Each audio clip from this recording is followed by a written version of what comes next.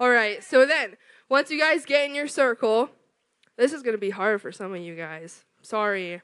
So you guys are going to take both of your shoes, and then you're going to throw them in the middle. And when I say go, you guys are going to, did I say go? You guys are going to open your eyes and find your shoes as fast as you can, all right? Ready, set, go. Okay, so who thought it was kind of hard to find their shoes? It wasn't? Yeah. So I want you guys to imagine if you guys grab the first pair of shoes that you saw.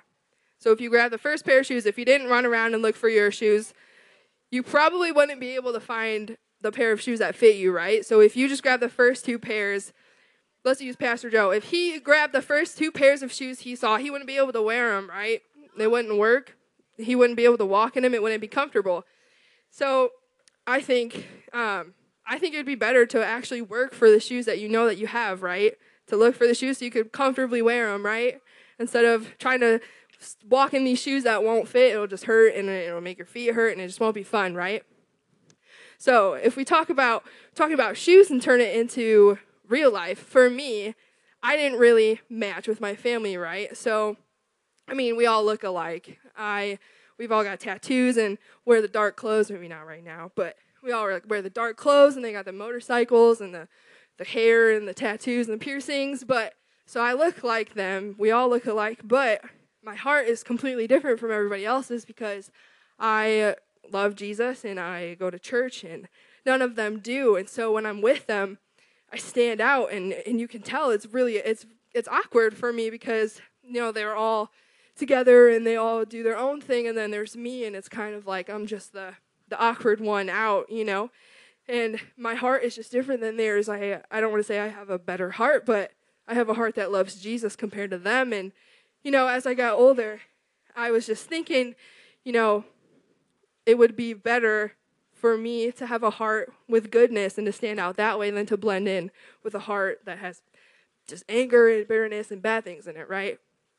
So there's a story in the Bible about a man named Samuel and a boy named David. And real quick, I'll tell you guys about David. He was a shepherd boy, so every day David, and he was also really young. He was about all of your age.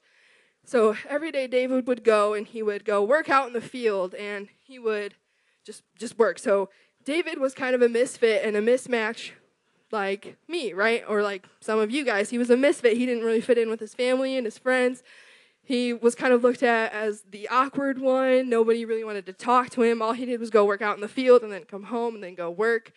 He was the misfit in his family. And so Samuel, he was an awesome man of God, and he heard God's voice very clearly. And so one day Samuel heard the Lord tell him to go find the next king. And so Samuel was like, all right, I'm doing it.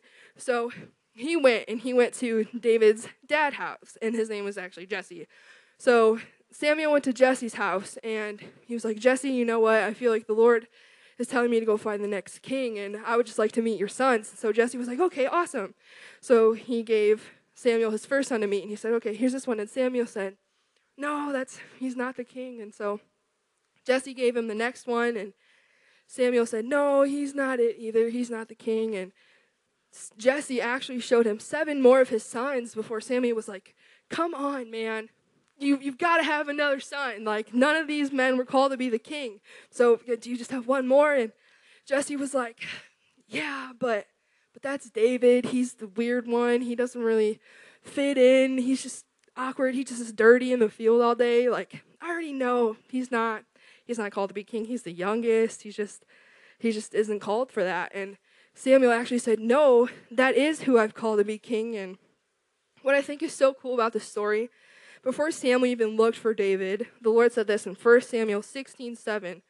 But the Lord told him, Samuel, don't think someone is the one just because he's tall and handsome. He isn't the one I've chosen.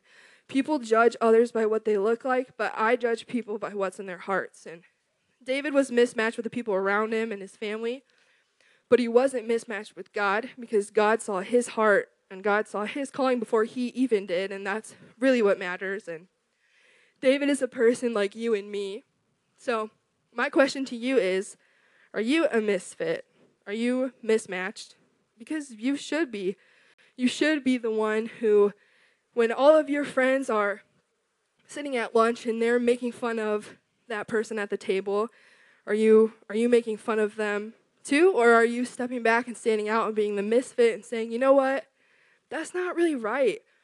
Or if your mom asks you to do something that you don't really want to do, maybe she wants you to clean your room, maybe she wants you to wash the dishes, are you going to be like your friends who argue back with their mom? Or are you going to say, you know what, Mom, I'll do it because I love you and I want to stand out and be different?